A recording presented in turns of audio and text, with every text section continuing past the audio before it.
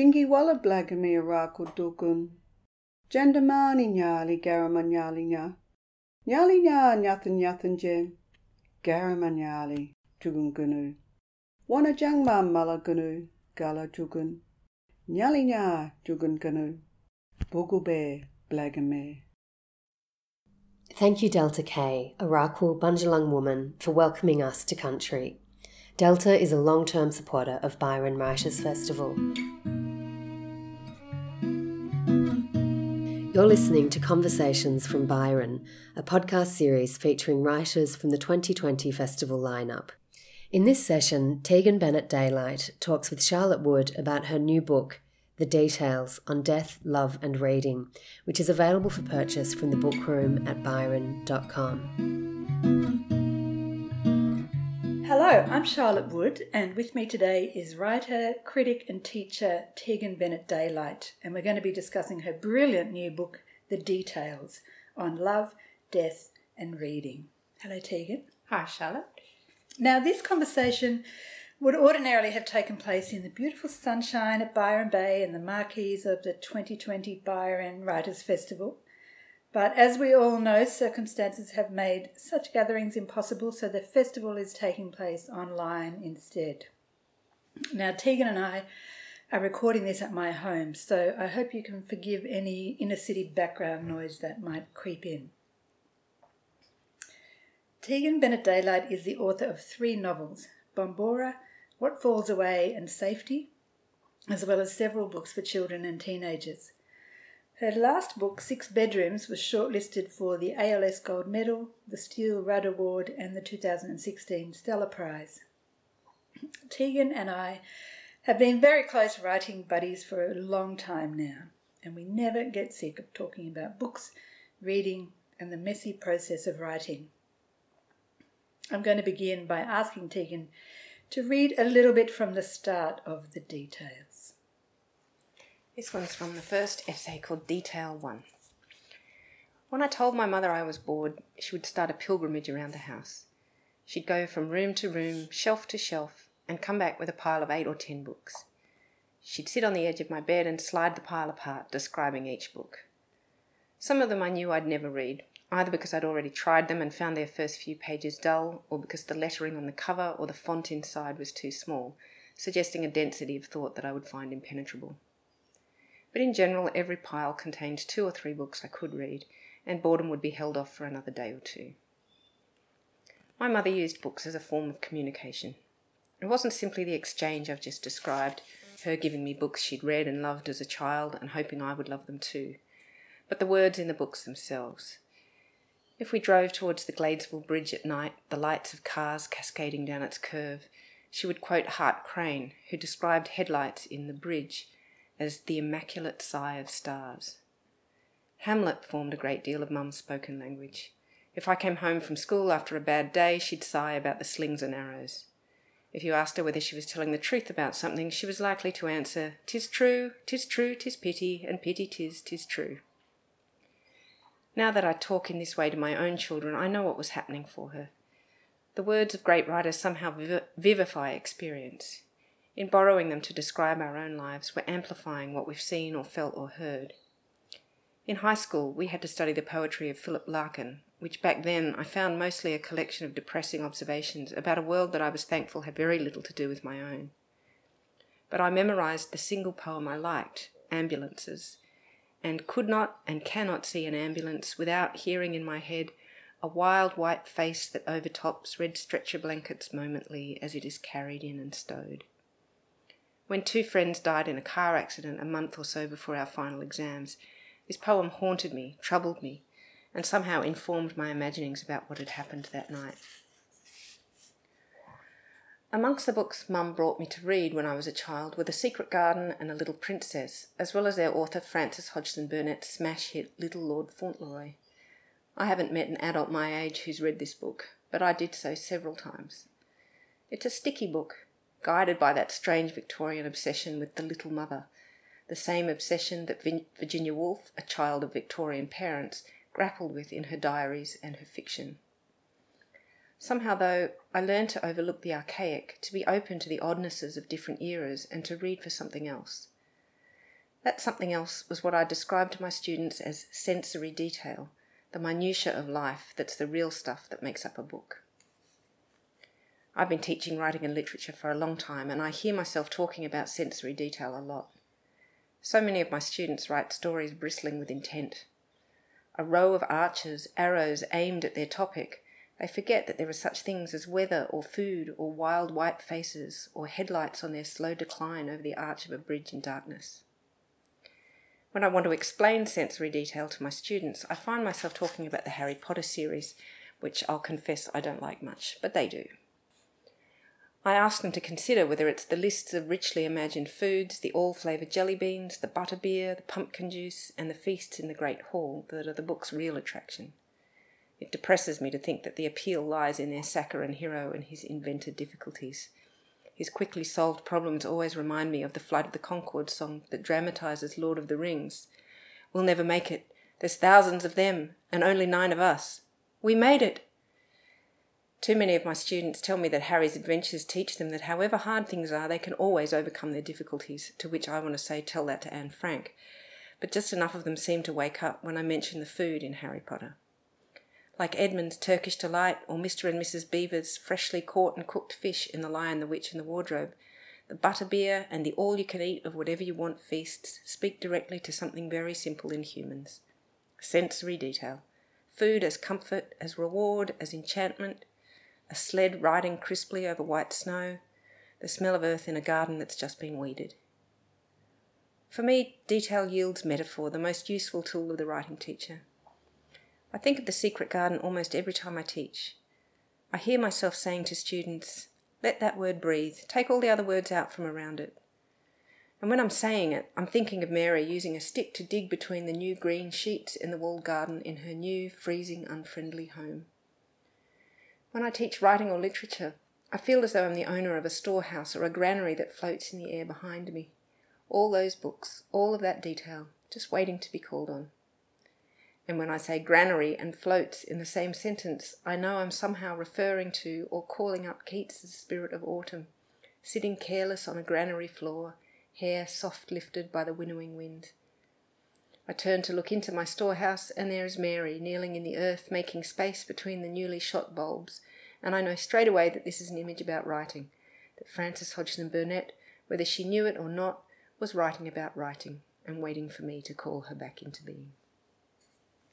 Thank you, Tegan. It was a fantastic way to start. Now, The Details is a kind of unusual book. It's part memoir, part family portrait, part literary criticism, part love letter to books and writers. So that's how I describe it. But how do you describe it? Well, I think your description is really good.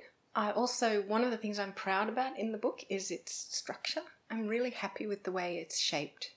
So there's a lot of essay collections that I read, and I love a lot of them. I'm a big fan of Gia Tolentino. I like Maria Tumarkin. I like Fiona Wright. And I'm very keen, as you know, on James Wood. But I don't often see a narrative arc in a book of essays. And I learned from writing my book 6 Bedrooms, which is a collection of short stories, to shape that arc. And in fact, the truth is I learned that from you.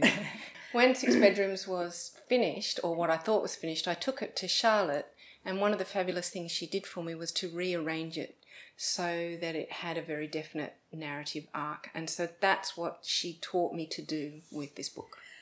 Well, yeah, sometimes just having somebody else's eye on the structure, isn't it? Now, it's called The Details, and there is a kind of thesis running under all the essays, even though they're all, covering these different bases. And that thesis, I think, is that the meaning of our lives is captured not in the big picture, the outline, but in the small, intimate corners of that picture and in the details. So tell me why details of all kinds are so important to you as a person and as a writer. Well, first, as a writer, I think the idea comes, as a lot of my ideas come from teaching.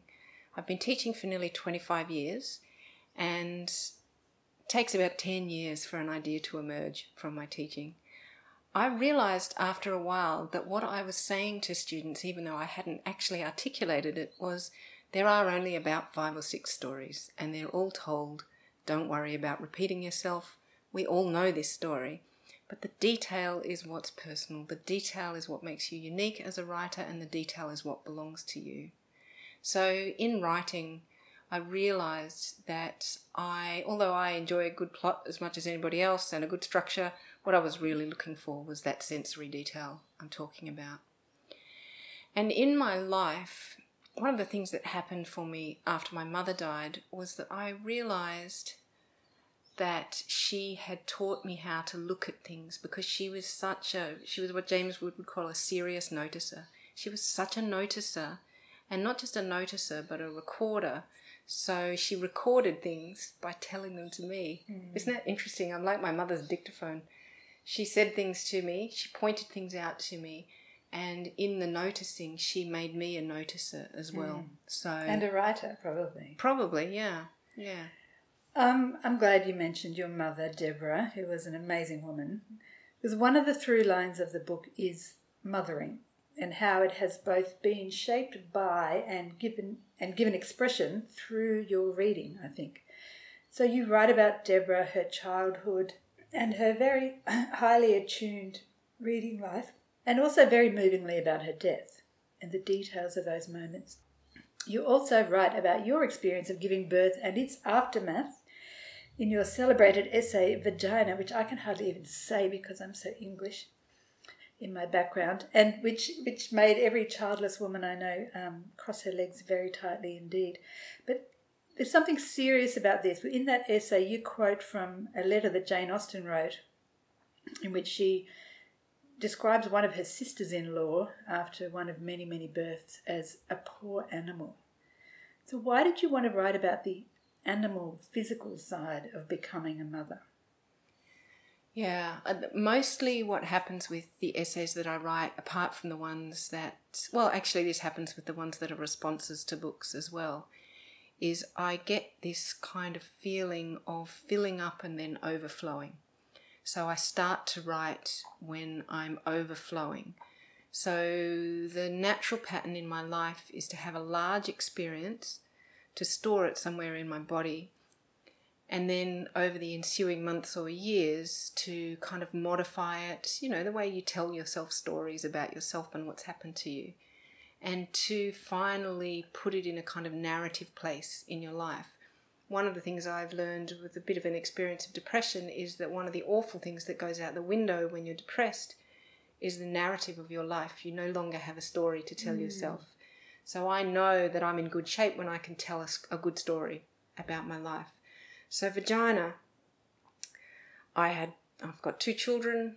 I had 2 births. They were, as far as births go, not traumatic. One had a fair bit of surgical intervention, but that was fine.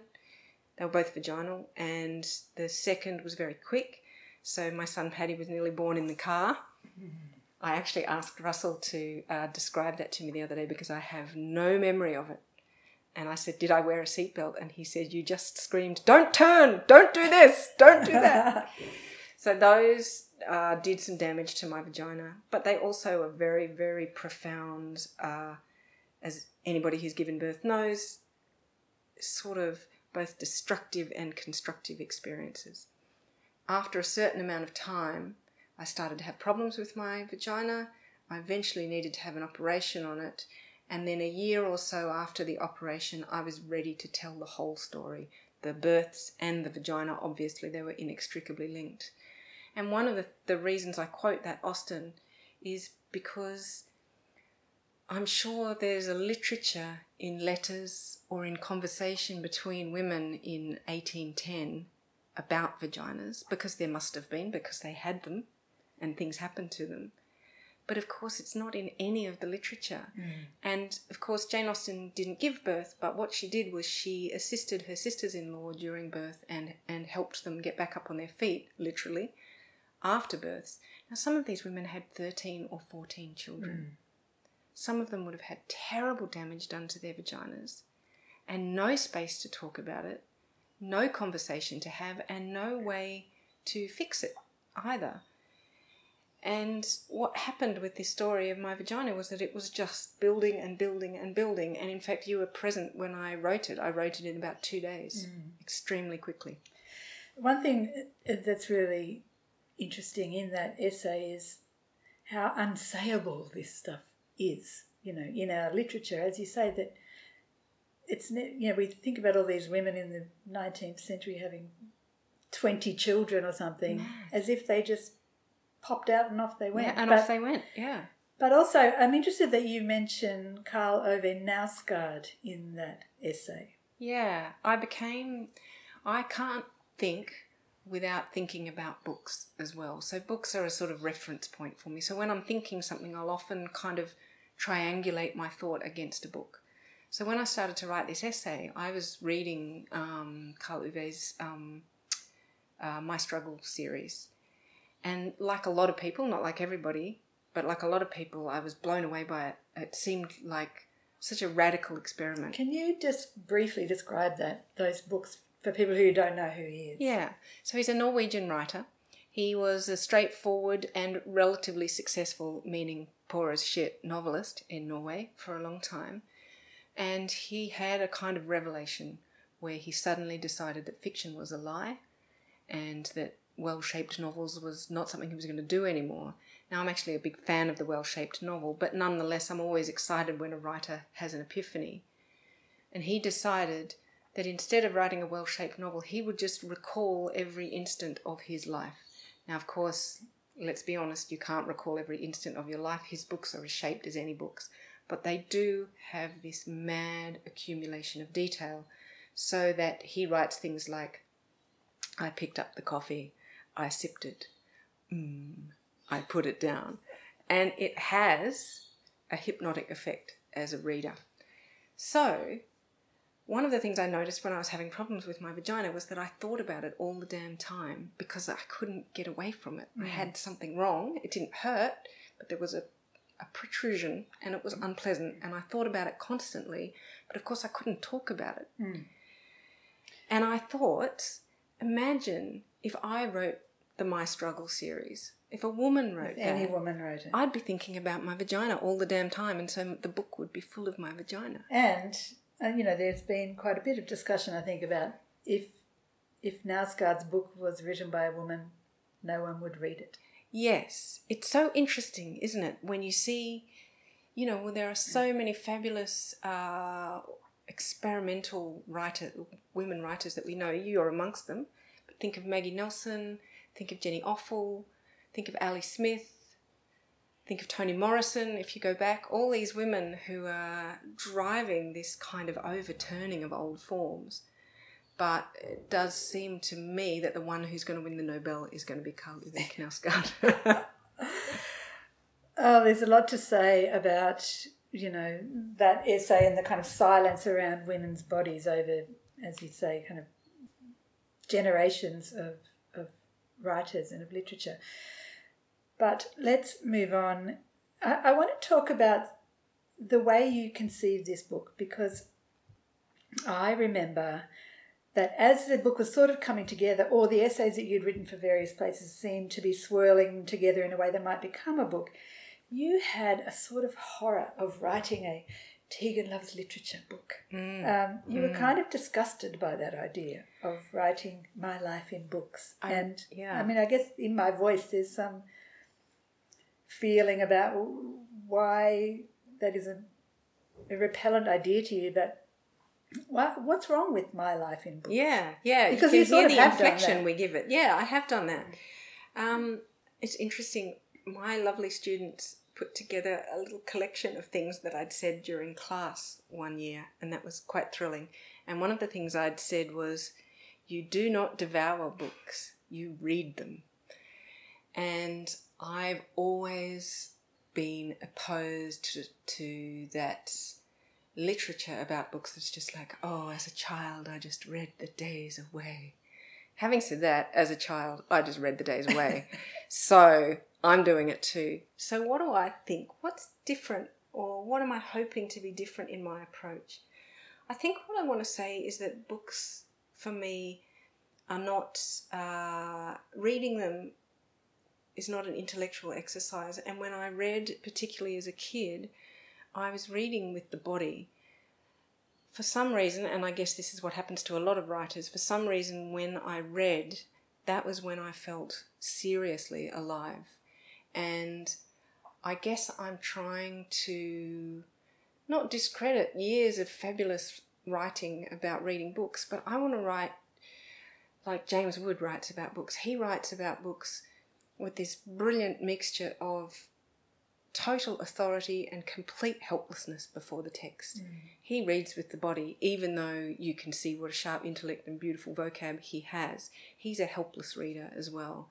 So I'm trying to find words for that properly honour it and don't just kind of sideline it as an attractive practice. Yes, or some sort of status-seeking exercise where you've read all the right books. Yeah. Because one of the things I love about this, the Details book, is how often you might say, I started that book, I didn't finish that book, my mother wanted me to read that book but I could never get past the ugliness of the font or something. You know, that there isn't a kind of improved Tegan as a result of reading anything. Yeah, and you get to a point, I mean, I've done my fair share of book boasting in my 20s, but you get to a point where you realise that a conversation is an empty lie if you're pretending to have read something that you haven't. You are three things centrally, I think, in your life. You are a writer, a parent, and a teacher, among other things, like a friend and a daughter and a sister and all of that. But those three things seem very central to your identity and very tied up with reading.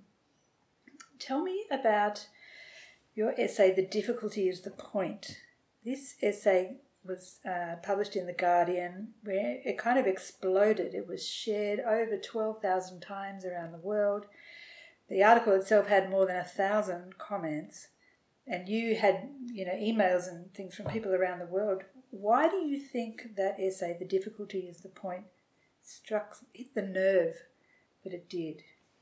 Well, The Difficulty is the Point is about the time that I spent at a New South Wales regional university teaching a subject to education students whose sole intent was to increase their literacy, because education students in New South Wales have to reach a certain level of written English, before they can become teachers. And a lot of the kids at this university, which had a pretty low ATAR, a low entrance level for education, hadn't actually reached that standard. So the subject was designed actually by my husband in order to raise their levels of literacy.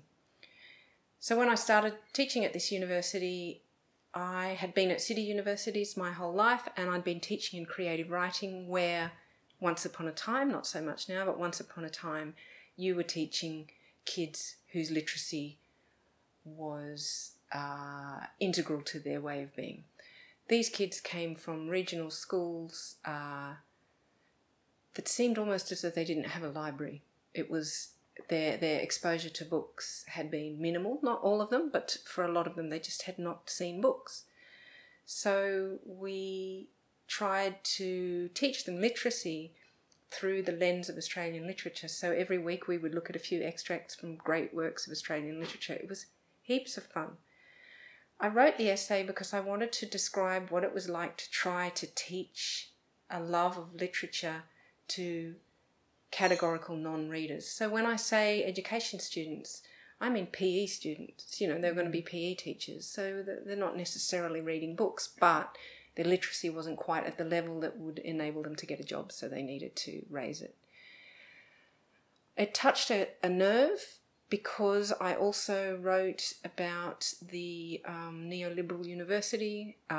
We're seeing this even more now. What has happened over the last 10 to 15 years of tertiary teaching or tertiary life is that there are fewer and fewer academic jobs and more jobs in managerial positions.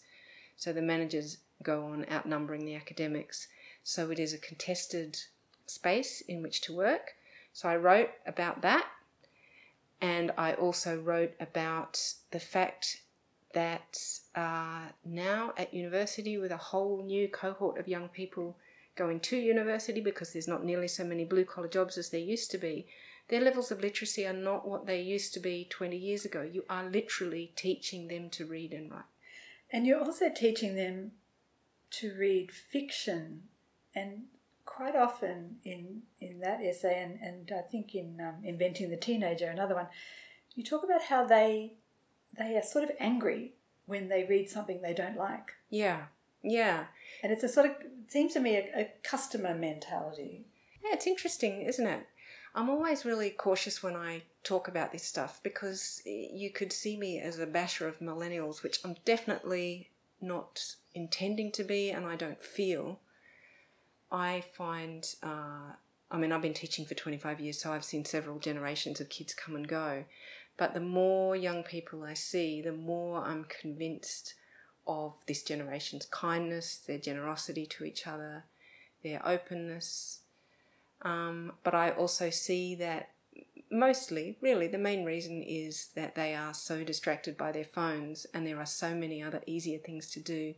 They're not really readers. So I often think if I had had the internet when I was young, I would never read books. Yeah, because your attention would work in an entirely different way. We don't actually know yet. The research is not yet in what this is doing to attention spans, to the architecture of the brain.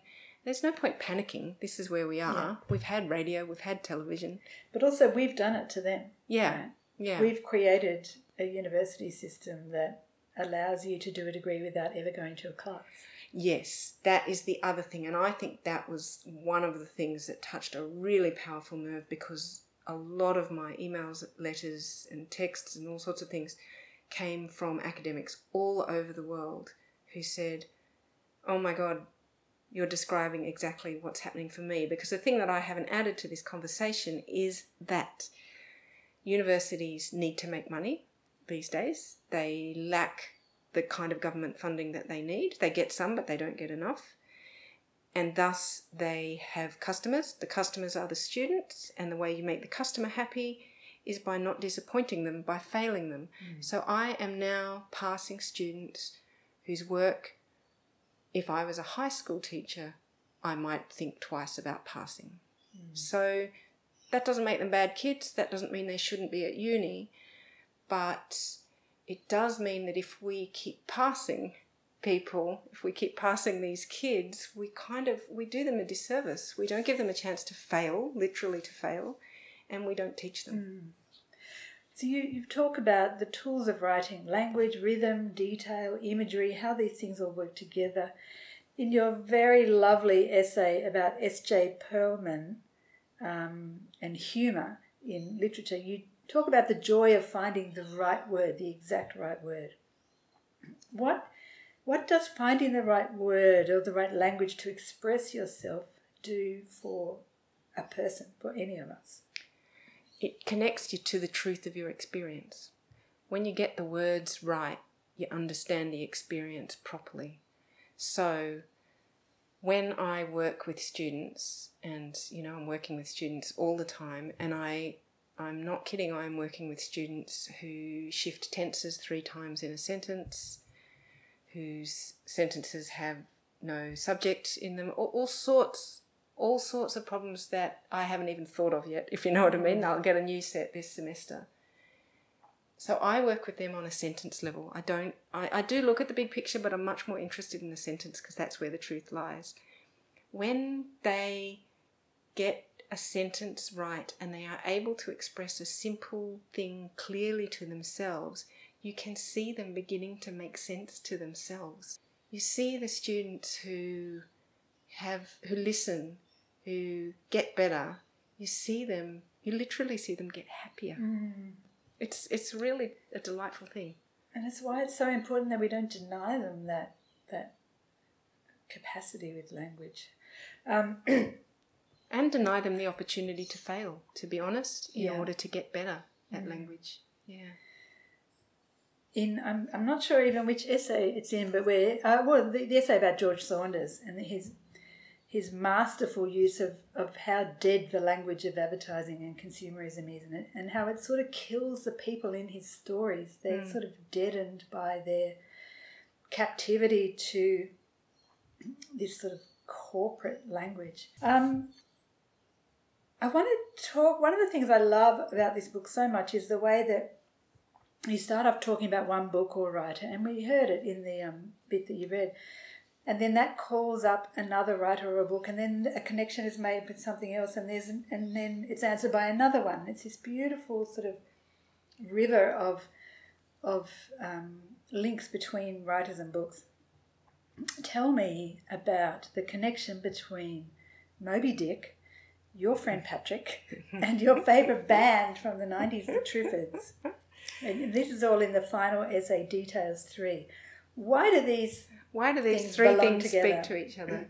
Well, I'm a natural digressor, I've discovered, and I've now formed a habit of, when I'm talking, saying to people, hang on, this is in parenthesis, I'll just add this, and then I'll go on. So I now speak like I write, or I write like I speak. I can't remember which came first. That's my favourite essay in the book. Not because it's the best, but because it's the most joyful. And some of the essays deal with some unhappy material, which I hope I've brought joy to, but nonetheless they're about death, and so they're sad. This essay is cheerful. And in this essay, I thought, I am going to just free associate. I'd recently read Moby Dick for the first time. It was one of those books I was just unable to read for years and years and years and years. And then I did the thing that I always do with big books, which is where I say, you know what? I don't have to remember everything. How about I know, how liberating. Isn't that weird? I think it's that information anxiety that stops us reading big books. It's like, what if I forget? And what if I don't remember who's who and whose mother is who? Yeah. And you said you were taught to read Hilary Mantel by a friend who said, forget it. She said they're all called Mary and they're all called Henry Thomas. or whatever, yeah. Just go with it. Yeah. And then you just let go. And it's like, I don't care. You just enjoy the writing. So I read Moby Dick like that, and I finally understood what a mad book it was, why we're still reading it, why it's a classic, because it is so experimental, and it is, even more than Tristram Shandy, it is about digression. He has to keep stopping to say, hang on, I just want to talk to you about whales' tails for an entire chapter. Incredible. So I understood that he was using his book as a kind of portmanteau with many, many compartments. Each chapter was a new compartment, and he just stuffed them in. So my essays are often an attempt to enact what I've been reading. So the essay is modelled on Moby Dick, in that I allowed every digression, every new compartment to rise up. One of the things about Moby Dick is that the author was reading Shakespeare for the first time when he wrote it, and thus the language of Moby Dick is insanely lush and rich in metaphor. So there's that. There's the Triffids, whose 1980-something album, Born Sandy Devotional, is my favourite album of all time. And the thing about David McComb was that he used language and music in that incredibly lush way that Herman Melville does.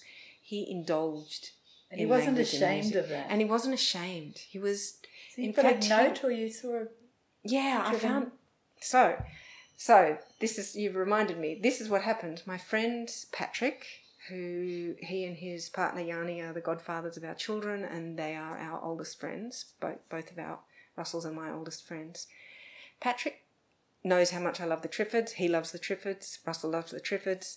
He sent me something that he found on the Triffids Facebook page, which was a note that David McComb had written about Born Sandy Devotional before he wrote it. He said, "The theme will be unrequited love, but the language will reach way above and beyond that.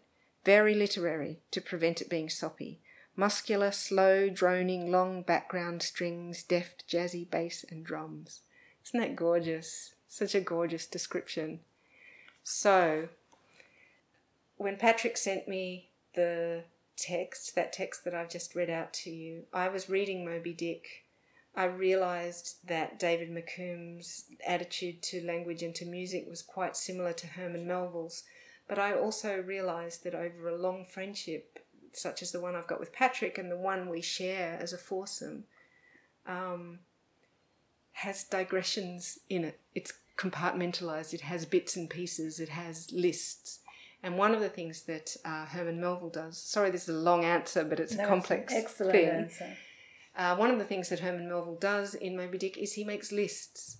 He's mad for lists.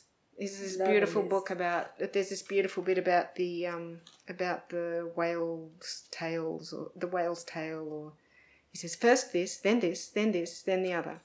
And one of the things that Patrick, Yanni, Russell and I do a lot and have always done is send each other lists. So we had been sending each other lists of our favourite albums, and I'll just record that Patrick's favourite albums are Parade by Prince, and he got 2, Liberty Bell and the Black Diamond Express by the Go-Betweens, and Russell's favourite is Parade by Prince. Mine is Born Sandy Devotional.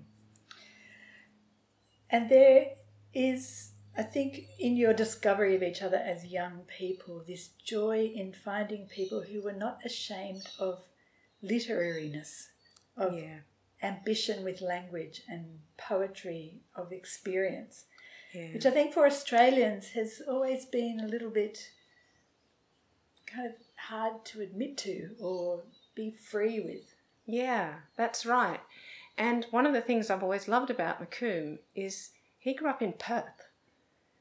And you could look at Perth in many ways, but one of the ways he looked at it was as this kind of landscape for these huge feelings that he had. And he threw himself at that landscape and wrote about it so richly and beautifully. And I want to say, parenthesis, that during these difficult times, I keep getting asked what book we read and how do we get through it and, all of those sorts of things. And I have found myself rereading everything by Lawrence Durrell, Gerald Durrell's older brother.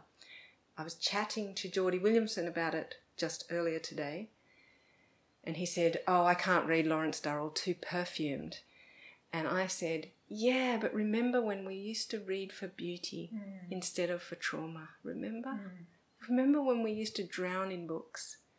And that's what I'm looking for at the moment, beauty, and that's what David McComb delivers. Well, that is so beautiful. We could really talk about the details in detail for at least another hour, but we are not allowed. So I have to wind this up, Tegan. Thank you so much for talking with me for the Byron Writers Festival podcast. Congratulations on the details, and may it fly into readers' hands. Thanks so much, Charlotte. I never get sick of talking to you. We hope you enjoyed listening to this podcast. This series has been generously supported by the Copyright Agency's Cultural Fund. For more conversations, please visit byronwritersfestival.com.